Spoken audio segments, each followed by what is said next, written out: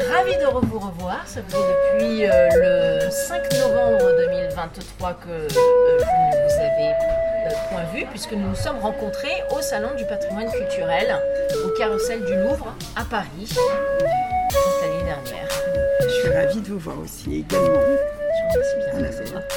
Alors, je me demandais donc, à la lecture de votre parcours, notamment sur votre excellente page LinkedIn, je me rendais compte que maintenant vous êtes très très très parisienne, mais que peut-être au début de votre vie, vous étiez plus, il me semble,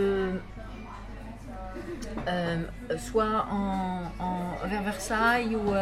Oui, ça, je suis toujours dans ce coin-là, pas loin de Montfort-l'Amaury. Voilà. Je suis née dans le 78 à Versailles. D'accord. Parce qu'on était à Ville d'Avray, il n'y avait pas de maternité à Ville d'Avray. Et vous êtes à Montfort-l'Amaury donc juste à 3 km de Montfort-l'Amaury. C'est aussi dans les Yvelines, tout à fait. Oui, d'accord. tout à fait. Vous y êtes toujours? Oui. D'accord. Oui. D'accord, très bien. On se ressource bien comme ça, on est dans la campagne. Mais, carrément, Montfort-l'Amaury, c'est la campagne? Oui, c'est très rural. On est en train de déguster un excellent chocolat chaud, chacune, au pain quotidien, qui se trouve donc rue de Charonne, juste à côté c'est la rue des Marottes, c'est ça? Rue des Taillandiers. Pardon, juste à côté rue des Taillandiers. Oui, on se trouve l'atelier oui, charmant. Voilà, à 2 pas de l'école Paul Poiret. On est vraiment en face du Badaboum. En face de quoi? Du Badaboum. Du Badaboum, c'est une salle de concert. Ah, d'accord. Qu'est-ce que vous êtes fantastique. Moi, quand je suis dans les grandes villes, j'aime bien surtout faire les musées, en fait. Notamment, le musée du Quai Branly, c'est mon musée préféré ici sur Paris. Magnifique. Alors, donc vous êtes née à Montfort-l'Amaury, à Versailles aussi. Également. Ah, Versailles aussi. Vous n'avez pas de maternité non plus à Montfort-l'Amaury. J'ai vu notamment que vous êtes ancienne élève de l'école Boulle, École nationale des arts appliqués, spécialisée dans les métiers d'art de tapisserie en 91-96. Oui. Donc ça, c'était après avoir fait votre lycée, justement, probablement à... Non, je suis rentrée dès la seconde dans cette école. Voilà, il y a un secteur métier d'art, un diplôme FMA, formation des métiers d'art. Okay. À l'époque, c'était FMA, où on passe un bac, mais spécialité métier d'art. Donc c'est le seul lycée. Oui, c'est magnifique. Il y a 60 élèves sont reçus pour ce secteur. Oui, mais c'est un enseignement qui est très, je dirais, complet, où on apprend aussi les matériaux, chaque matériau et les exigences des matériaux en fonction de nos secteurs d'activité. Qu'est-ce que vous voulez dire par matériaux?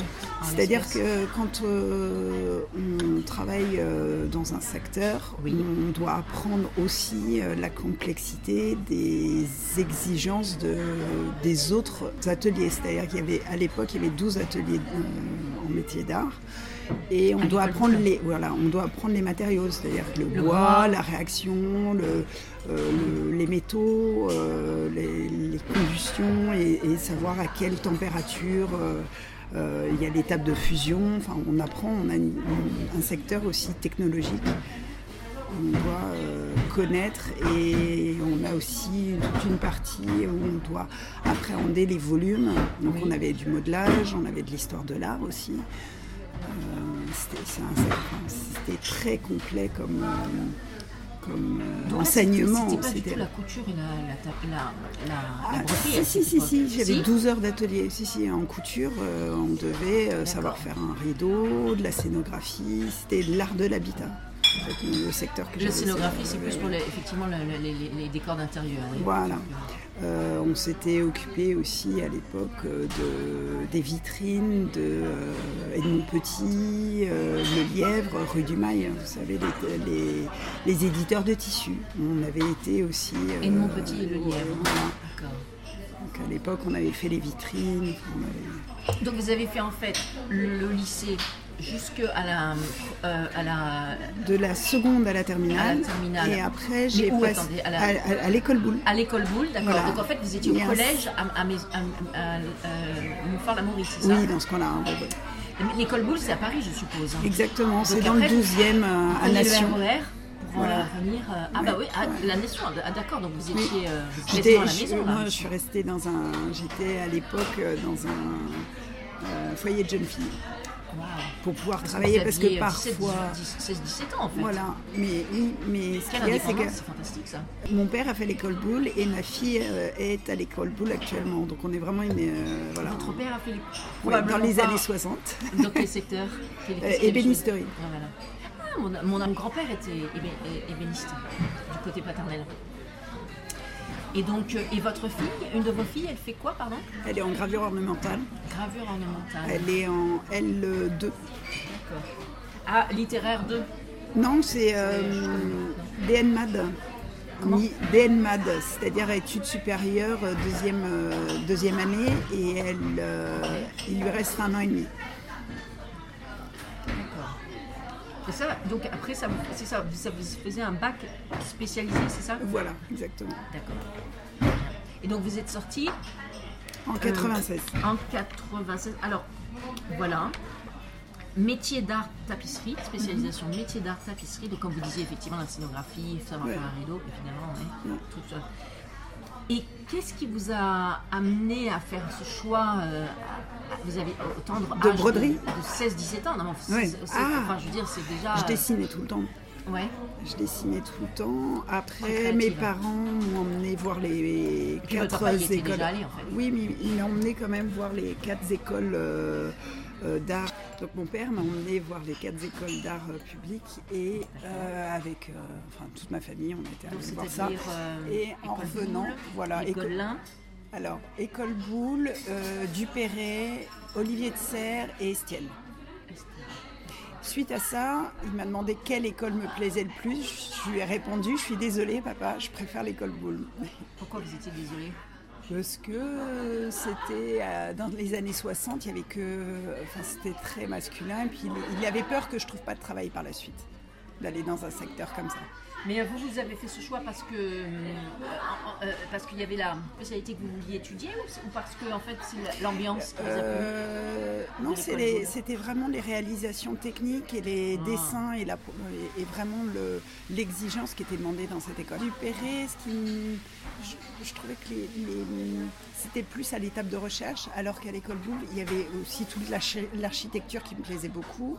À ce moment-là, j'étais très focalisée, architecture d'intérieur, maquettes, le modelage, tout ce qui était en volume, ça me plaisait énormément. Recherche technique. L'architecture d'intérieur, si je ne m'abuse, on n'a pas besoin de faire des études d'architecte pour devenir décorateur d'intérieur. Non, mais toutes les maquettes et tous les dessins qui étaient proposés me plaisaient beaucoup plus que dans toutes les autres écoles. Après, moi, j'avais vraiment une attirance sur la décoration d'intérieur. En fait, donc, si je comprends bien, c'était l'aspect quand même exigence de la perfection et peut-être pas de la perfection, mais en tout cas de la expertise, l'exigence de l'expertise démontrée par l'école Boulle, et aussi le fait que c'était peut-être plus tangible, alors que Dupéret par exemple était peut-être plus conceptuel. À l'époque, je regardais énormément, j'étais même abonnée au magazine Elle Décoration, qui me passionnait dans les teintes, dans c'était presque un magazine, c'était presque surfait parce que c'était tellement d'une beauté impressionnante. Les photos étaient magnifiques et c'était vraiment ces ambiances-là qui me plaisaient. Magazine Elle Décoration, voilà. Architecture, non? Oui, aussi. Donc j'étais vraiment branchée architecture au tout début. Okay. Donc, le tissu me plaisait énormément. Ma grand-mère était couturière. La mienne aussi, du côté paternel. Donc, j'ai énormément appris avec elle aussi. Et... Ah bon, elle vous a transmis des connaissances? Oui, je faisais des robes. J'ai même fait la petite robe Vichy à la Brigitte Bas. Génial. Moi, elle m'a fait, mais j'étais partie pour devenir avocate aussi, donc c'est pas vraiment du tout le même domaine. Mais elle m'a jamais appris. J'ai jamais demandé non plus, il faut être très honnête. Mais elle m'a fait mes rideaux pour Londres, par exemple. Elle m'a aussi fait, quand j'avais 14-15 ans, elle m'avait tricoté, ce qui était très tricoteuse aussi. Tout un ensemble incroyable. Ma mère avait acheté la laine, que j'ai toujours d'ailleurs. Et donc vous, carrément, votre grand-mère, elle vous a appris, elle. Le mercredi, on était chez elle, donc je la voyais travailler. Ah bah nous, on était sur Paris et elle était sur Nice. Hein. Ah oui, non, nous on partageait la même cour, donc je rentrais de l'école, je passais la voir. Vous avez un rapport très proche. Oui, j'étais du côté paternel ou maternel? Paternel. Mon père, c'est coudre. Pardon? Il sait utiliser une machine à coudre, mon père aussi. D'accord. Il a appris avec ma grand-mère, il sait même plus coudre que ma propre sœur qui ne sait pas coudre un bouton, pareil. Ah bah chacun ça. Voilà, chacun son domaine. Oui, tout à fait. Fantastique, carrément. Oh, vous deviez passer des bons moments. Oui. Moi j'avais bien cherché avec ma grand-mère paternelle, mais c'est vrai que non, franchement, je sais absolument pas coudre à la machine, ça, c'est clair. Ok, super. Donc voilà pour expliquer le choix concernant votre formation à l'école Boulle en bac, c'est ça, un bac pro. Hein, oui. Voilà. Et après, à partir de 97, je crois que vous avez fait pendant 2 ans en tout cas des études en histoire de l'art. Alors, en histoire de l'art, c'était en 97, c'était les cours du soir au Carrousel du Louvre. D'accord. Oui. Waouh. Donc cours du soir, pendant la journée, vous... je travaillais chez un éditeur de tissus, converteur de tissus. C'est-à-dire que je réalisais aussi bien les gammes de coloris pour les nouvelles collections. Ok. Et je travaillais aussi toute la partie dessin textile. Donc je réalisais des dessins aussi bien pour Naf, Morgane, Diablesse, Sine Qua Non, toutes ces marques-là. Donc c'est les marques du sentier. Voilà, donc j'ai fait un grand écart quand après j'ai intégré une autre maison. Mais c'est vrai qu'il il faut mettre les mains dans le cambouis, surtout quand on est jeune, c'est bien ça. Alors, mais c'était au sein d'un bureau de style en fait. Le groupe GCR, c'était au sein d'un bureau de style. En fait, moi j'étais au sein du bureau de style qu'on a créé avec ma responsable. Au tout début, on était toutes les deux et on a créé vraiment le pôle création. D'accord. Et votre titre était assistante styliste et graphiste, coloriste, dessinatrice et bureau de style. Voilà, j'avais beaucoup de casquettes. J'ai fait ça pendant 2 ans. C'était très formateur. De 97 à 99, je vois. Oui. D'accord. Ah ouais, je suppose que c'était très formateur. Surtout si à chaque fois vous avez des commandes pour des marques aussi différentes. Oui. Comme vous disiez, la FNAP. On s'ennuyait jamais. C'était assez intense quand même. Et comment ça fonctionnait en fait? Ces marques vous donnaient un sorte de pitch, vous disiez voilà, on a besoin d'une commande en disant on a besoin de ça pour les filles entre 13 et 14 ans. On préparait vraiment les collections et ils venaient sélectionner chez plusieurs converteurs de tissus. C'est-à-dire que Zara, c'est Inditex. Quand Inditex venait, il faisait le tour de plusieurs bureaux. Inditex, c'était aussi votre client? C'était Zara, en fait, c'est Zara. Non, mais Inditex, c'est énorme. Quoi. Il venait, oui, tout à fait. Une rémunération. Ouais. Fantastique. Et ça existe toujours, GCR? Oui. D'accord. Et vous, en général, avec votre responsable qui avait créé ce bureau de style, est-ce que vous alliez sur des salons tels que Première Vision à l'époque pour voir justement ce qui se passait? Parce ils exposaient même là-bas, on préparait le stand. Moi j'ai eu un dossier effectivement entre bureau de style justement américain et français et le salon Première Vision. Et c'est là où je me suis rendu compte de l'importance en fait de ce travail qui est fait par les bureaux de style, la recherche, qu'est-ce qui sera en saison, enfin je veux dire en trend. Vous avez les gammes de couleurs, les imprimer, il fallait préparer les gammes de coloris, envoyer aussi bien dans la région de Lille, il y avait Sublitex ou Sublistatique, des imprimeurs de textiles. Voilà, Latour, on travaillait avec dans la région de Lyon. D'accord. Et on envoyait vraiment les dessins à réaliser. On faisait graver aussi des cylindres. Des quoi? Des cylindres, c'est-à-dire pour imprimer pour faire du pigmentaire ou du papier transfert. Ah ouais, donc là ça allait plus loin que le bureau de style, carrément. Là, c'était c'est pour ça que je vous disais, on avait vraiment plusieurs secteurs. C'est ça, un graphiste, coloriste, dessinatrice qui permet de faire les cylindres. Fantastique pour se former, ça c'est génial. Ah oui, non, c'était super. Et donc vous êtes resté 2 ans, en même temps que le soir vous faisiez vos études en histoire de l'art au Carrousel du Louvre, c'est quand même... C'était un soir par semaine. Ah d'accord, mais ça c'est en rapport avec le musée du Louvre, par hasard? C'est le Carrousel qui organise ça, il y a un amphi et on peut s'inscrire je crois qu'en septembre pour l'année et c'est très formateur parce que chaque période est enseignée par quelqu'un qui est érudit dans le domaine, c'est-à-dire en Égypte antique ou l'art contemporain ou autre. Et vraiment, à chaque fois, on change de professeur tous les mois ou tous les 2 mois. J'ai vu aussi qu'en 96-97... Je suis partie au Danemark. Oui. Ouais, c'est ça, ouais. C'est ça. Effectivement, vous êtes aussi partie. Vous avez réussi à squeezer un stage de 4 mois au Danemark dans le secteur du design. Exactement. Et donc, pourquoi est-ce que... Donc, dans le design mobilier, est-ce que ça c'était toujours avec votre rêve d'architecture intérieure, de décoration d'intérieur? Je dessinais des plans avec un designer, je crois que c'était 2 jours par semaine et 3 jours par semaine. J'allais au sein de la société de fabrication du mobilier qu'il dessinait, ce designer, et je leur dessinais. Oui. D'accord. Après, je suis pas sûre qu'en France il soit. Vous étiez à Copenhague? Alors j'étais à Silkeborg dans un premier temps et à Aarhus. Il était à Aarhus.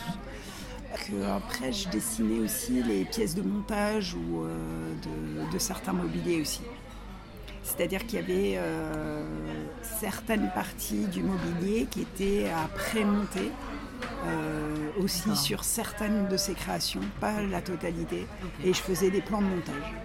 Donc, c'était assez intéressant. Et puis d'apprendre le danois en anglais, c'était assez... En 4 mois Non, pas en 4 mois, mais le premier mois, c'était assez intensif. On avait des cours de danois en anglais. D'accord. Vous avez des frères et sœurs?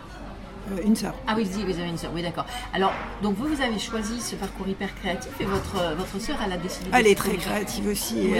Elle est plus dans le secteur, elle est opticienne, mais elle a une petite boutique à Sceaux qui est magnifique et elle vend des lunettes de créateurs. Ok, donc elle est plus dans la distribution, le retail, vous êtes plus dans le petit secteur de la... Ça se sent, hein, vous êtes plus dans la création, vous préférez la conceptualisation, la planification. Son mari, il est ébéniste aussi, enfin, on est vraiment une famille de créateurs. Très bien. Et est-ce que vous avez apprécié ce stage au Danemark? C'était très formateur et c'était intéressant de voir surtout la culture danoise. C'est ce qui m'a le plus séduit. Et ça m'a imprégné vraiment, même sur la façon dont je travaille au sein de l'atelier. C'est-à-dire que si je vois qu'il y a même une personne qui est en stage ou une personne qui veut travailler avec nous, qui n'a pas vraiment d'entraide ou de façon d'écouter l'autre, généralement la personne ne reste pas très très longtemps. Est-ce que vous avez senti qu'il y avait cet esprit de Il y a cet esprit, collaboration, cette écoute, d'ouverture, mais vraiment au Danemark, ils ont une manière d'échanger, de faire attention à l'autre, d'empathie. Enfin, ils sont, j'ai été séduite par leur manière d'être. Après, donc je vois que sur votre parcours, très bien écrit sur LinkedIn, que vous avez continué vos études en même temps que vous travaillez, et notamment après votre bac donc professionnel, vous êtes lancé dans une licence d'art plastique. Oui, alors j'ai passé d'abord mon BMA, donc c'est-à-dire bac plus 2, c'est-à-dire que je l'ai passé aussi, je l'ai passé à l'école Boulle, et ensuite j'ai travaillé. En quel secteur le BMA? Toujours en tapisserie. Tapisserie voilà, exactement. Et ensuite, j'ai commencé à travailler donc, au bureau de style. Oui. J'ai suivi donc l'histoire de l'art, voilà. Et par la suite, je me suis mise en indépendant. Je faisais du design textile. D'accord. Et oui, c'est ça, entre 1999 et 2007, vous étiez en freelance, donc dessinatrice textile et coloriste. Voilà, je travaillais 2 jours par semaine pour une autre société. Oui. Et en même temps, j'ai passé un DUG et une licence d'art plastique. Ça, c'est courageux de se mettre en freelance comme ça, si jeune dans sa carrière. Oui. Vous aviez beaucoup de confiance. Mais ce qu'il y a, c'est qu'aujourd'hui, j'ai pas... Quand j'ai... actuellement, avec mon atelier, il y a des erreurs que j'ai pu commettre quand j'avais 25 ans, je ne les fais plus. D'accord. C'est-à-dire que ça m'a beaucoup... Aujourd'hui, ça me sert énormément ce que j'ai fait quand j'avais 25 ans. Bien sûr, parce que vous étiez déjà auto-entrepreneur. Voilà, j'ai vraiment ce tempérament d'auto-entrepreneur, d'entrepreneur. Ouais, c'est vrai que je suis assez... À l'époque, vous aviez comme déjà un enfant ou une au moment du DUG, j'avais une fille et quand j'ai passé la licence, j'étais enceinte des jumelles. Ah, vous avez des jumelles, deuxième tour. Il faut que je me repose un petit peu. D'accord, donc oui, ok. Ouais, donc vous avez beaucoup de choses au feu quand même. Hein. Est-ce que vous avez attendu peut-être d'être un petit peu plus... déjà, vous avez fini votre licence en 2005. Oui. Et après, donc en 2008, vous avez carrément foncé chez Chanel. Là, est-ce que vos filles étaient en âge d'être scolarisées? Elles avaient 2 ans. J'ai attendu qu'elles puissent être dans une crèche. En crèche, d'accord. Voilà. C'est plus facile pour vous, bien sûr. Mais c'est vrai que je me suis occupée de mes jumelles pendant 2 ans. J'ai mis un peu ma vie sociale et tout le reste entre parenthèses, mais c'était très bien. Ah, évidemment, avoir des jumeaux, c'est double de travail, intense, je me doute. Et donc, Chanel, ça c'est fantastique. Comment ça vous est arrivé une opportunité comme ça? Je veux dire, vous commencez par... quand on va chez Chanel, c'est malheureusement, une des dessinatrices était malade chez Le Sage, donc elle devait partir en soins. Et à ce moment-là, il cherchait... Le Sage, oui. Voilà, Le Sage. Et il cherchait une dessinatrice pour la remplacer pendant un certain temps. Et donc, j'ai d'abord intégré Le Sage en CDD. Et puis après, voilà. Elle est parvenue, la dame qui était malade? Si, un petit peu, mais ils avaient quand même besoin aussi. Donc, voilà.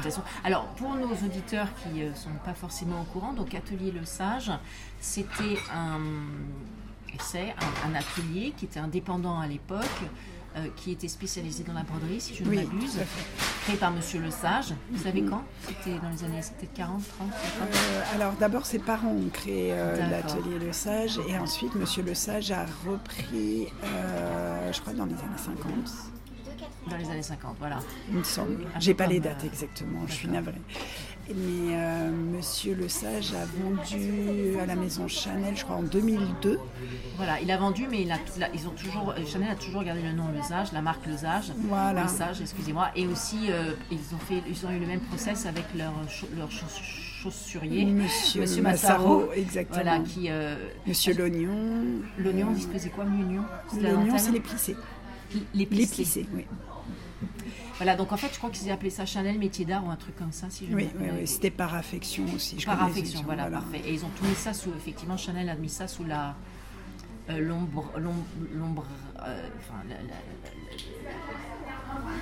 sphère de cette société par affection. Et donc, ils ont acheté à 100% tous ces fournisseurs, en fait, pour pouvoir faciliter la trésorerie. Exactement. Et probablement parce que Le Sage et Massaro et L'Oignon, c'est de leurs clients. Voilà. Premier et prioritaire, c'était Chanel, je suppose. Tout à fait. Voilà, donc vous êtes rentré au sein de l'atelier Chanel, en 2008. Au sein de l'atelier Le Sage, pour Chanel notamment. Exclusivement, je suppose. Oui, tout à fait. Exclusivement pour Chanel. Alors vous êtes... non, pas exclusivement. On travaille aussi pour... Oui, tout à fait. L'idée, c'est de soutenir ces maisons, mais qui puissent continuer de travailler pour d'autres créateurs. On travaillait pour Valentino. Fantastique. Alors, vous aviez le titre de dessinatrice de broderie, haute couture et prêt-à-porter. Donc, atelier de dessin pour les broderies Chanel. Voilà. Et donc, là, ça fait quand même, comment dire...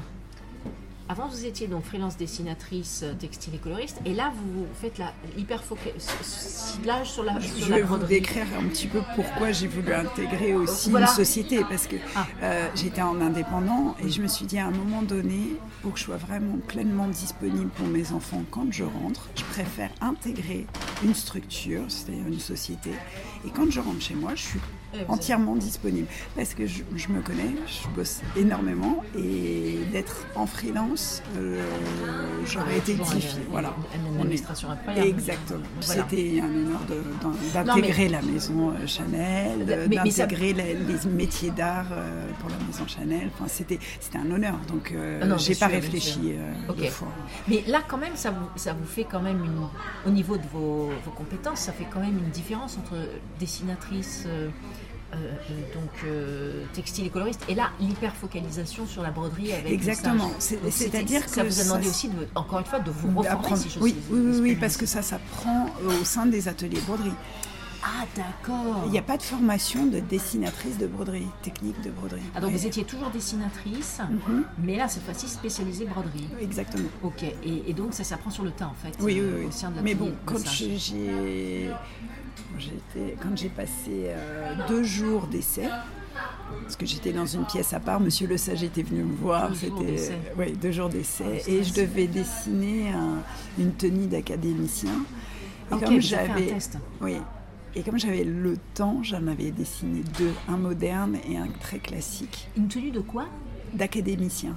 Ah, d'académicien, donc c'est les personnes qui reçoivent les prix de l'Académie française. Exactement, oui, qui sont souvent brodées par la Maison Le Sage aussi. Ah bon ? Ah bah donc c'est un autre client que Chanel, par exemple. Exactement, oui. Et alors, ça l'avait impressionné, Monsieur Le Sage ? J'avais eu le temps d'en faire 2. Et il y avait une autre personne aussi qui passait un test, mais qui avait eu le temps d'en faire un. Et donc voilà, ça fait la différence. C'était un homme agréable, bien que bosseur, tout à fait. Oui, tout à fait. Même. Il est plus de ce monde. Non, du tout.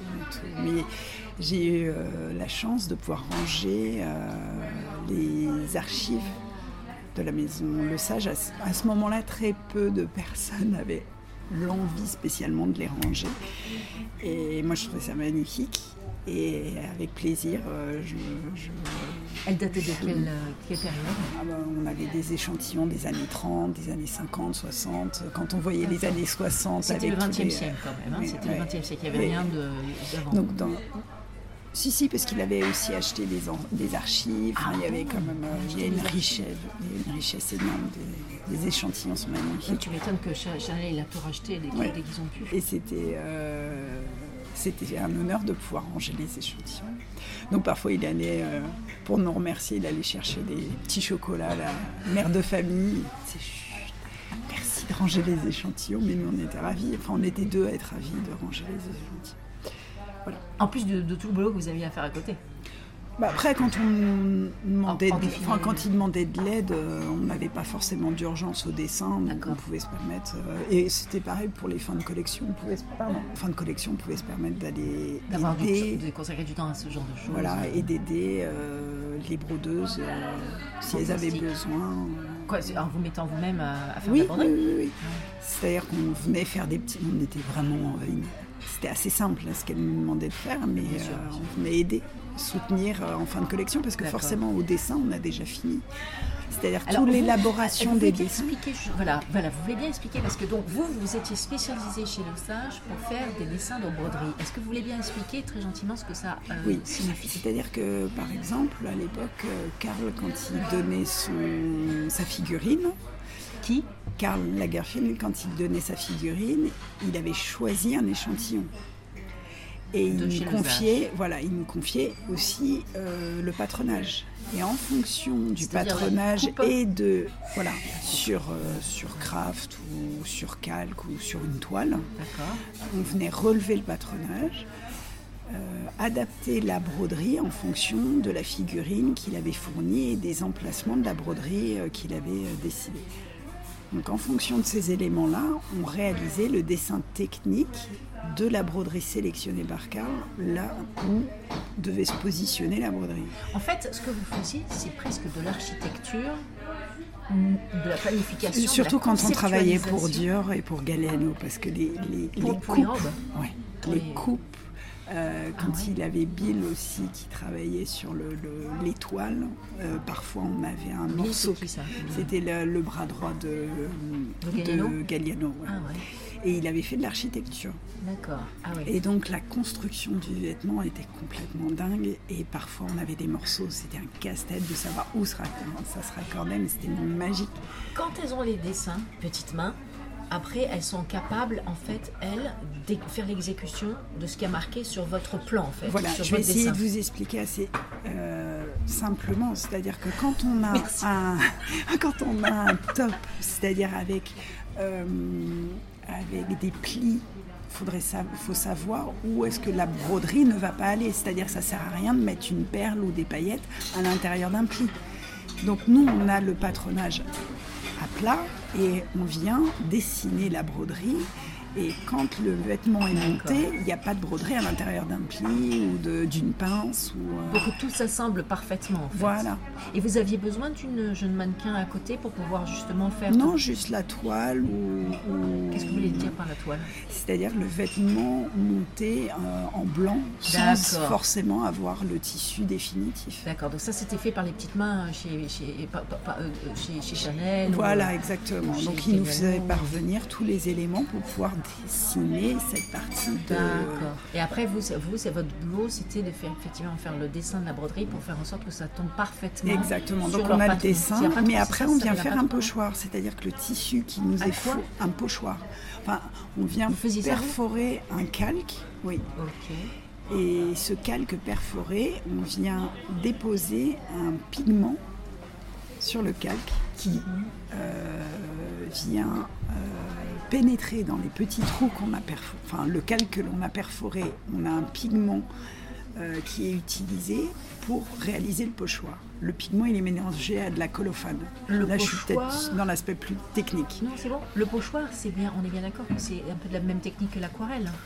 Non, du tout. Alors, on a notre premier dessin sur un calque. Après, on vous faites au quoi ? Au crayon ? Au crayon. Après, on dispose un autre calque et sur le dessin. Et on vient perforer, créer comme un code, c'est-à-dire une croix pour une paillette, un point pour une perle. Et ce code, on vient on perfore en fait le deuxième calque, et ce deuxième calque va nous servir à faire passer un pigment. Perle par perle ? Non. Ça dépend, oui, ça peut. Ce qu'il y a, c'est que ce qui nous permet... Mais le temps que vous passiez à faire un dessin, ça devait être monstrueux. Ah, mais c'est pour ça que ça explique le coût des vêtements. Et parce qu'après, les dames, on appelle ça les petites mains, enfin les brodeuses, elles faisaient ça perle par perle en suivant. Oui, ou alors elles travaillaient au crochet aussi. Au crochet du Lidéville, ça a un gain de temps énorme. Alors par exemple, quand Karl Lagerfeld dit vous donner un dessin d'une robe, vous, qu'elle est brodée, ça vous prenait combien de temps pour faire le dessin de cette et les deux calques de cette robe ? Ça dépend. Si c'est une robe avec de la broderie du col jusqu'au bas de la robe, forcément ça pouvait nous prendre 4 jours de dessin. Mais 4 jours de dessin. Ça pouvait. Les deux calques. Oui. Parce qu'une fois qu'on a réalisé le dessin, il faut tout perforer pour pouvoir après utiliser ce pochoir pour le transférer sur le tissu. Ah, d'accord. Et alors, il faut tout perforer. Et ça, c'est les dessinatrices qui le font, la perforation ? Oui, mais il y a une machine spéciale que j'ai aussi au sein de l'atelier. Pensez, avant, quand elle n'existait pas, cette machine. Les femmes, elles devaient passer un temps. Il y avait une ancienne machine avec un balancier qui... il y a encore quelques machines qui existent comme ça. C'est avec une pédale. Oui, mais avant ça. Oui. Waouh. Donc 4 jours pour faire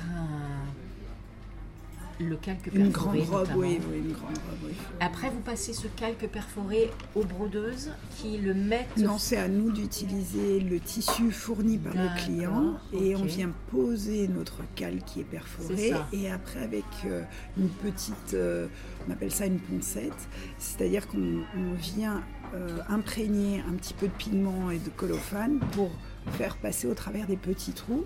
C'est-à-dire le dessin, il va venir se déposer sur le tissu. On fixe ça et comme ça, les brodeuses ont tous les éléments pour pouvoir broder à l'exactitude. Point par point, voilà. séquin par séquin, perle par perle. Oui. C'est un travail colossal. Et souvent, ces brodeuses, enfin ces petites mains, souvent c'est des femmes toujours. En France, principalement. En Inde, ce sont des jeunes. Est-ce que le passage de dessinatrice textile et coloriste à dessinatrice broderie, spécialisée broderie, ça s'est bien passé pour vous ? Ça s'est fait oui, tout à fait. Raisonnablement oui, tout à fait. Fluidement Après, j'avais l'impression que certaines dessinatrices ne voulaient pas totalement transmettre...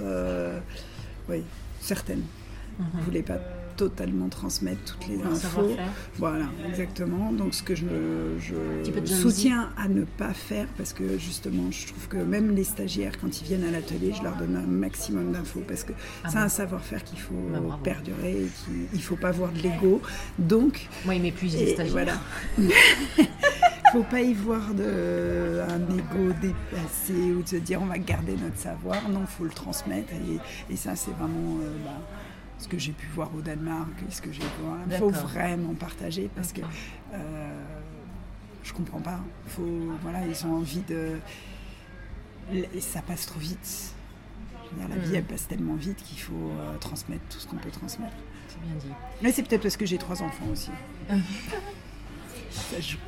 Vous passez ensuite, à partir de 2012, vous passez chez Christian Dior Couture en tant que toujours dessinatrice broderie. Donc là, vous étiez la super experte dessinatrice broderie, haute couture et prêt-à-porter. Donc je crois que le nom de l'atelier chez Christian Dior, c'est Vernon. Vermont. Atelier Vermont. Est-ce que c'est l'équivalent de l'atelier Exactement. pour Chanel ? Oui. Et ils l'ont racheté aussi Oui, en 2012. D'accord. Quand vous êtes rentrée. Exactement, il venait tout juste d'être racheté par la maison Christian Dior. D'accord, donc ils avaient besoin de renforcer la main d'œuvre, si je peux m'exprimer ainsi, les forces de travail. Et donc c'est là où vous vous êtes fait débaucher, vous avez entendu ça par le... Non, c'était juste avant le déménagement de l'atelier Le Sage à Pantin. Tiens, justement, c'était ça que je voulais vous demander. Quand vous récupériez les dessins de Karl, etc., vous étiez basé où, vous, physiquement parlant, dans Paris ? Rue de la Grange Batelière. Donc vous n'étiez pas à côté de la rue. On était dans le 9e. Non, on n'était pas. On était à côté de Drouot. Quelqu'un prenne le métro pour aller exactement. Du 9e jusqu'à... C'est souvent Germaine qui faisait les allers-retours. Germaine qui est... Une dame qui s'appelait Germaine ? Non, un monsieur qui travaille au sein de la maison Le Sage et qui fait souvent des allers-retours. Germaine. Et quoi, il y est toujours ? Oui. D'accord. Et Et alors après donc, vous me disiez que en 2012, Le Sage est passé à Pantin, là où justement chez et maintenant au 19e. Voilà. Ah oui, d'accord. En 2012, ça s'est fait le 19e ? Non, en 2012 c'était Pantin. D'accord. Et puis 19e, je ne sais plus si c'est 2000. Il y a 1 ou 2 ans, ça. 20, oui peut-être. Ah oui, c'était 22 COVID, peut-être. Juste après le Covid, je crois. Ok. Il me semble. Alors eux, donc 19e, donc ça comprend justement Le Sage, comme vous disiez tout à l'heure. Massaro, l'Oignon. L'Oignon, d'accord. Gossens. Et il me semble, il n'y a pas aussi les... Le Marié, Montex. Michel aussi, les chapeaux. Oui, Michel, oui. Je les ai vus à Londres, effectivement, il m'a expliqué que maintenant ils ont été aussi dans le 19e. Et ça, c'est pas à côté de la Villette, ça oui, c'est pas loin. Oui, c'est tout le à fait. 19e, hein. Oui. D'accord. Ok, d'accord. Donc vous, là, donc comment ça s'est passé, le switch de Chanel à Christian Dior ? C'était intéressant. La façon de travailler, l'équipe. Non, mais ce que je veux dire, comment vous avez entendu cette opportunité ? C'est une amie qui m'en a parlé. Okay. J'ai envoyé mon CV et puis après j'ai eu 2 rendez-vous. C'était assez rapide, c'était avant l'été, c'était assez rapide. D'accord. Et vous disiez donc que le switch s'est bien passé ? Oui, parce que même, je me souviens de Muriel, la responsable chez Le Sage, m'a dit c'est bien, c'est comme ça qu'on construit une carrière. Voilà. En bougeant. D'accord. Parce que justement, vous trouviez que vous aviez atteint un peu un plateau. C'était bien chez Chanel, chez Le Sage. D'accord. Vous êtes quand même resté 4 ans. Oui. Et après, je suis revenue chez Le Sage. Mais alors, oui, c'est ça. Donc, vous êtes resté aussi 4 ans donc Atelier Vermont. Donc, Vermont, pardon. Qu'est-ce que ça vous a apporté des nouvelles savoir-faire ? Oui, parce qu'on travaillait beaucoup pour des VIP. On travaillait beaucoup pour des robes de mariée, pour Dubaï, et grande dimension, des échantillons bien différents aussi de la maison Le Sage, plus épuré, plus différent. C'était qui le créateur à l'époque, alors il y avait Raph Simons. Ah bah oui, donc très épuré. Voilà. Et oui, c'est vrai qu'il a pas fait pas mal de choses avec des séquins, lui, Ralph Simons, tout le temps où il était chez Dior. C'était chouette, ça, ce qu'il avait fait. Je me souviens qu'il y avait un défilé où il a fait tout plein de roses. Oui, tout à fait. Non, c'était intéressant. Il n'est pas resté trop longtemps, malheureusement. D'accord, ok, donc oui, dans les purs. Tout Tout à fait. Et tiens, à ce propos, j'ai vu qu'il y a aussi maintenant, vous savez que depuis la fin du Covid, justement, il y a tout plein d'artistes qui recommencent à faire plein de touring. Et j'ai constaté que les Beyoncé de ce monde, probablement Madonna aussi, contactent beaucoup les créateurs français. Notamment, moi, j'achète tous mes gants chez la maison Fabre. Ah oui. Et donc, tous les gants de Beyoncé et aussi de Rosalie. Je ne sais pas si vous connaissez Rosalie, cette superbe chanteuse espagnole qui chante le fado. Je regarderai, j'irai sur 10 heures. Motomami, elle a fait récemment. Et donc, elle a tous ces gants pour sa tournée, c'est Maison Fabre, par exemple. Et aussi, j'ai vu qu'il y avait plein de créateurs qui avaient travaillé notamment pour faire les robes de Beyoncé. Donc, est-ce que ça, vous avez dit VIP chez Christian Dior, donc je me suis demandé si des fois ça vous est arrivé de travailler sur des commandes faites par des Gaga. Si, on avait, chez Vermont, on avait travaillé pour Beyoncé, c'était par l'intermédiaire de Gucci. D'accord. Ouais. Et donc là, tu fais la robe pour mais pareil, Lady Gaga ou Beyoncé. Exactement. Ou pareil, chez Saint-Laurent, c'était beaucoup pour la fille de Lenny Kravitz, Zoé Kravitz. Voilà. Ah ouais, c'est vrai, c'est bien. Saint-Laurent, elle est chic, c'est bien. D'accord, fantastique. Donc c'est vraiment un monde extrêmement raffiné que vous aviez là entre Christian Dior, Chanel. Alors effectivement, comme vous disiez, vous revenez chez Chanel. Vous aviez plus de responsabilités, c'est ça qui vous a attiré dans la position de nouveau chez Le Sage à partir de 2016 et jusqu'à 2018 en tant que dessinatrice, toujours dessinatrice broderie. Non, j'ai quitté la maison puis rapidement, j'avais envie de me mettre en indépendant et puis j'ai été rappelée tout de suite. Sachant que j'étais disponible par la maison Le Sage. Même pas 10 jours après. Dès que ça s'est su dans le milieu. Et alors, je suis restée de 2016 à 2018. D'accord. Et après, j'ai remonté ma Saint-Laurent, me semble. Oui. En 2018, j'ai commencé à travailler pour Saint-Laurent, mais en indépendant. Ah oui, d'accord. Et en intérim plutôt.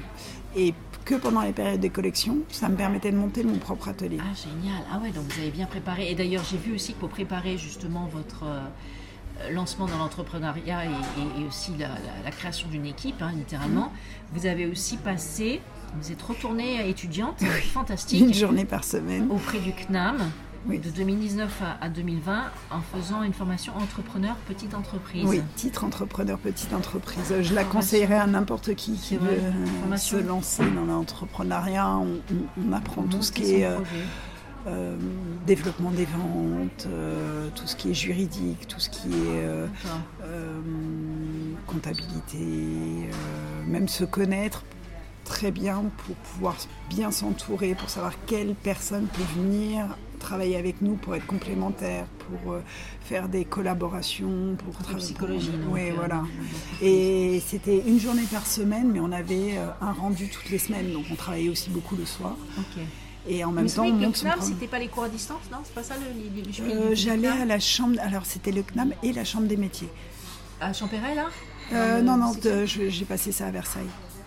C'est Versailles qui fait ça. Ouais. J'ai vu que justement à ce propos, quand vous vous êtes lancé au niveau d'Atelier Latour, au départ vous étiez entrepreneur indépendant et donc en 2020 vous avez décidé de créer la société. SAS. Alors au tout début effectivement j'étais en auto-entrepreneur de 2019, janvier 2019 à 2020. Novembre 2020 et quand j'ai voulu passer en société c'était au moment de la création de la veste en jean. D'accord. Et donc ça, c'était justifié par le fait que vous commenciez à avoir du personnel et des employés. Aussi, et puis même d'un point de vue juridique, quand on commence à avoir une certaine activité, potentiel chiffre, et puis vis-à-vis d'autres structures, d'autres appels d'offres, c'est bien d'être en société. Ah d'accord. Et j'ai vu que vous êtes directrice générale de Atelier Latour, SAS, mais qu'il y a aussi une autre associée, si j'ai bien compris. Alors, il y avait Hélène qui était avec moi.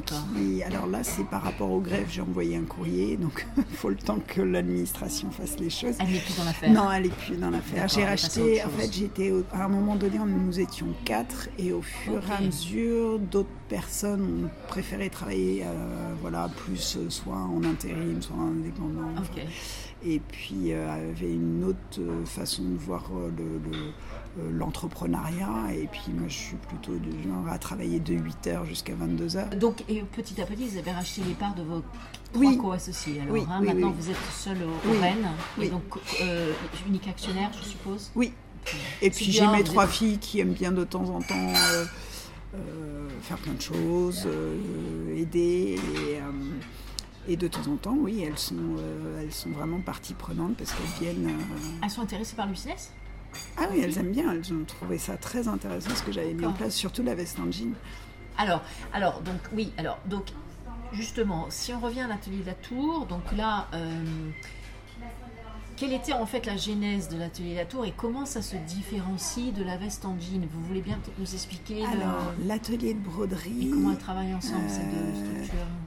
Ce que je voulais, c'est... Donc atelier Latour, c'est l'atelier de broderie. Voilà, atelier Latour, c'est l'atelier de broderie, aussi bien broderie main que broderie mécanique, la machine que vous avez vue tout à l'heure. Alors c'est des machines, comme vous disiez...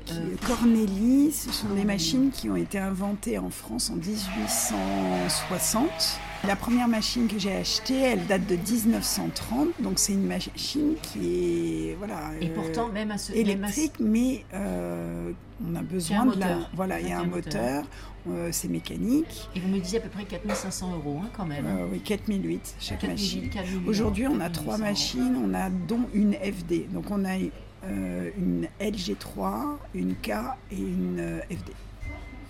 Et toutes de la marque Cornélie. Oui.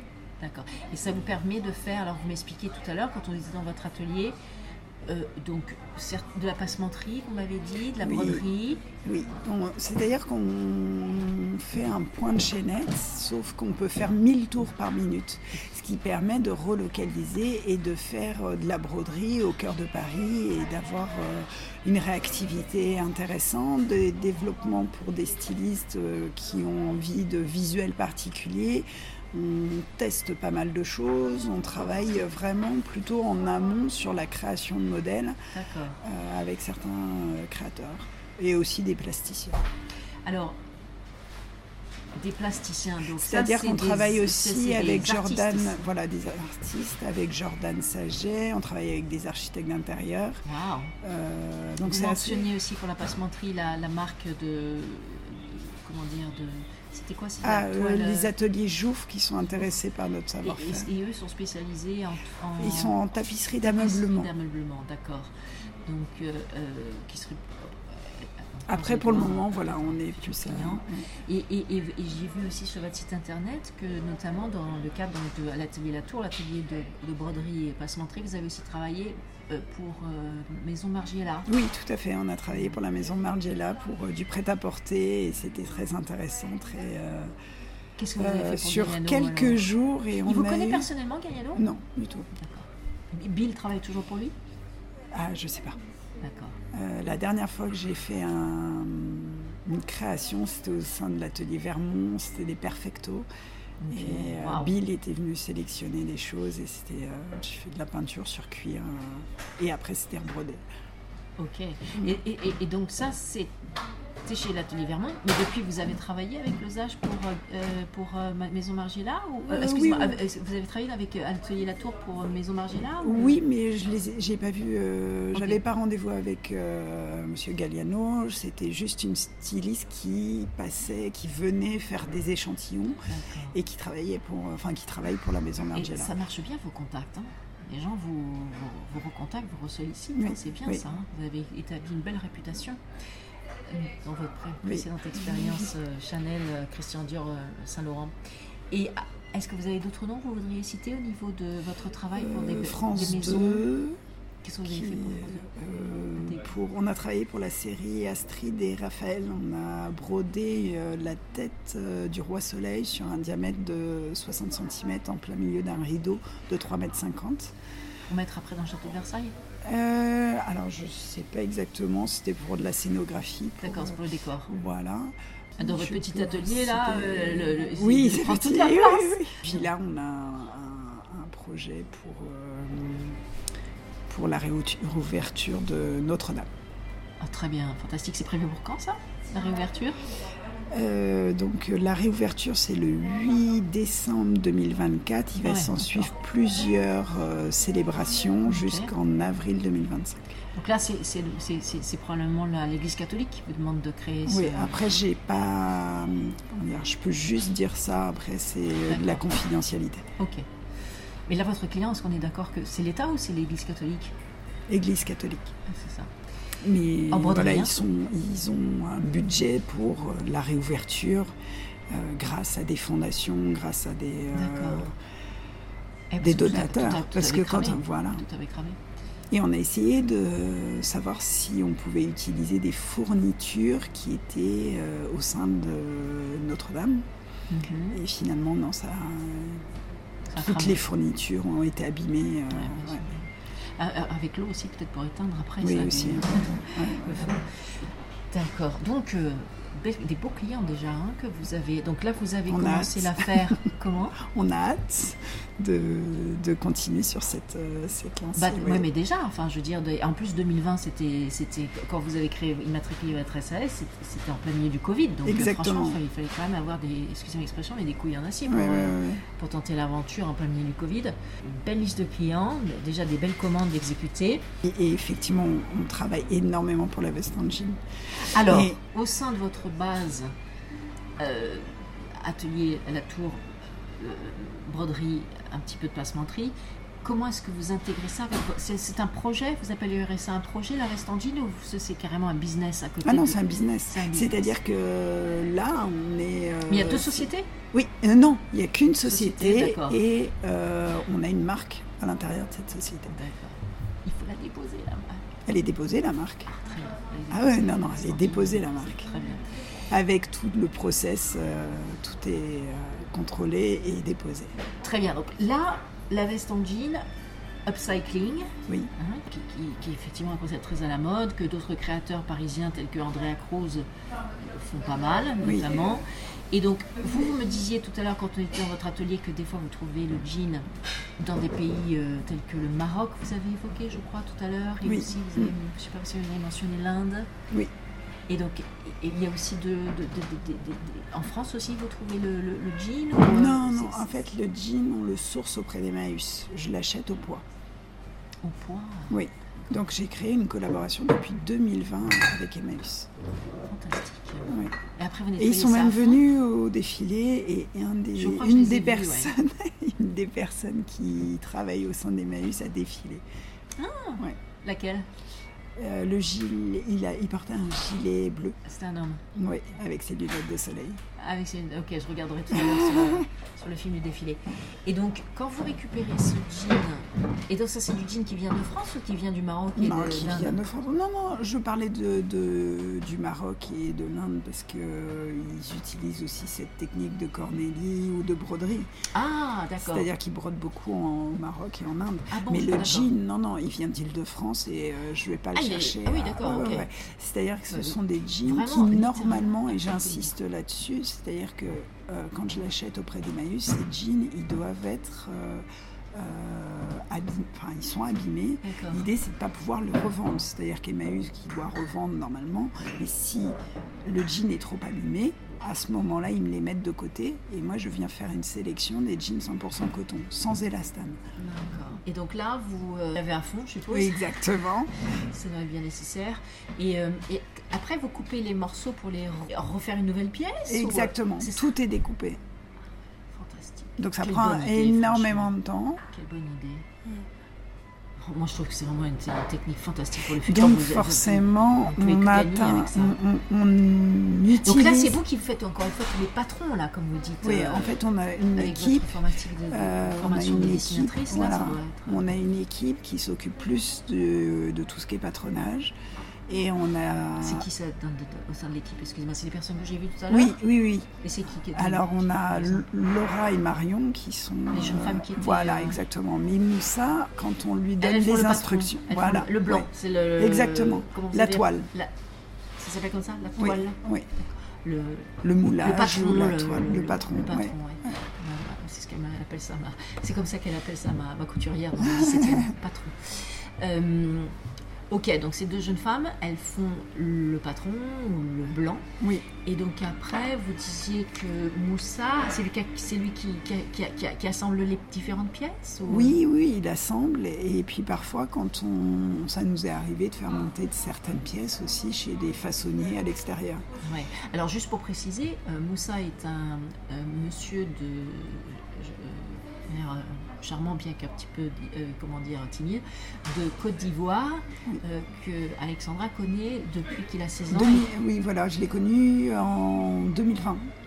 2021. Ah, mais il est tout jeune alors. Il est tout jeune, ouais. Tout jeune, ça fait d'accord. 4 ans que je le connais. Ok. Ah oui, il est vraiment littéralement tout jeune. Et donc à l'époque, il était aux apprentis d'Auteuil, vous me disiez. Oui, tout à fait. Voilà, et donc, si j'ai bien compris, il a été formé en partie par son oncle qui est couturier et aussi brodeur. Oui. En Côte Il d'Ivoire. rêvait de faire de la broderie. Donc on a fait un reportage tous les deux avec les apprentis d'Auteuil puisqu'ils nous ont dit qu'on était un cursus ensemble, de se retrouver ensemble, une synergie qui était intéressante et qui était un peu quelque chose sur l'année, un projet qui s'est concrétisé, qui puisse venir travailler au sein de mon atelier. Ils étaient assez fiers de ça, donc ils sont venus faire un reportage pour les apprentis d'Auteuil. Ouais. Et aujourd'hui, Moussa est en CDI. Alors il était en CDD en fin d'année, il était en apprentissage l'année dernière et l'année précédente.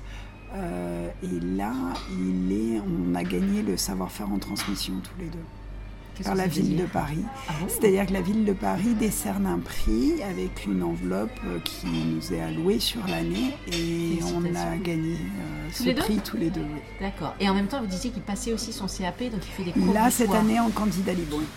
C'est un CAP de broderie ? Oui, Cornélie. Oui. Fantastique. C'est bien. Hein. Lui aussi, pour le coup, c'est un gros bosseur. Hein. Oui. Et donc, ce jeune homme, lui, quand il a reçu les coupes, les patrons vous appelez ça l'étoile aussi, si je ne m'abuse, de jeunes collaboratrices qui s'appellent Laura et Marion. Lui, en fait, il les assemble et après, c'est ça que vous aviez dit ? Oui, des fois, il fait le travail de broderie. Donc, sur ces machines Cornélie, là ? Oui. Il fait de la broderie et il assemble aussi les vestes. Mais Marion et Laura sont capables aussi d'assembler les vêtements. Et vous, quel est votre enfin, vous les supervisez tous ou alors des fois vous mettez la main à la pâte en faisant les patrons ? Je suis plus aussi à la partie dessin de broderie, c'est-à-dire de réalisation en amont, d'aller développer les projets, et aussi de trouver les clients. Exactement. Et aussi quand même faire la création, c'est-à-dire le dessin de la broderie, ce qui était en fait le cœur de votre métier. Exactement. Quand vous étiez chez Chanel, chez Saint Laurent. J'essaye de le garder, mais c'est pas évident parce que vu toute la charge de travail qu'il y a autour. C'est ça quand on est patron. Enfin bon, en tout cas, c'est une super base. Oui. Et Laura et je suis à la broderie aussi, à la Cornélie. C'est Marion, c'est ça, c'est Marion. Laura et Marion, elles sont aussi destinatrices de broderie ou Non, mais je leur montre. Elles ont passé aussi. Marion et Laura dessinent, mais je leur montre aussi les raccords. Mais elles ont déjà de bonnes bases parce qu'elles étaient au lycée Octave Feuillet. Alors, c'est le lycée de la mode. C'est sur Paris ? Oui.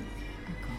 Ils enseignent aussi bien la plumasserie, fantastique, la broderie, tout ça. Et Moussa était là, dans cette école aussi l'année dernière. Elle se trouve où cette école ? Dans le 16e, rue Octave Feuillet. Fantastique, d'accord. Donc la veste en jean, si j'ai bien compris, c'est en fait votre projet à côté des autres projet de vos clients, de l'atelier Latour, c'est votre projet perso pour concrétiser justement tous ces savoir-faire en mixant l'upcycling du jean et aussi la broderie sur ces super vestes en jean, non ? Oui, l'idée c'était d'utiliser cette matière qui était vouée à être un déchet pour la sublimer grâce à un artisanat d'art, donc la broderie, afin de créer des pièces en prêt-à-porter de luxe. D'accord, fantastique. Et donc moi j'ai eu le privilège d'assister, c'était votre premier défilé Le deuxième. Le deuxième défilé que vous avez fait il y a quelques jours, donc durant la semaine de la couture.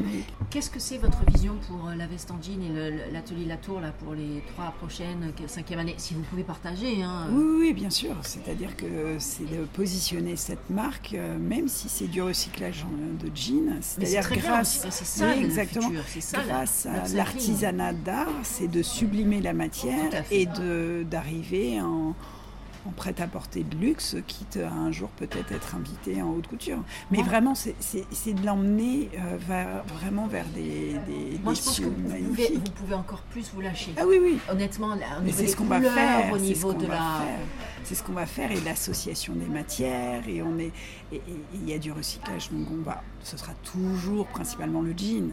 Mais là, on utilise du cuir aussi, on a utilisé un lainage aussi sur certaines vestes. Fantastique. Et voilà, on n'a pas de limite, je dirais. Là, on part sur on est parti sur un kimono. Et après, voilà, on va commencer à faire le total look, c'est-à-dire les pantalons et tout ça. Ok, vous avez plein d'ambitions donc. Ah oui, on va pas s'arrêter là. Très bien, très bien.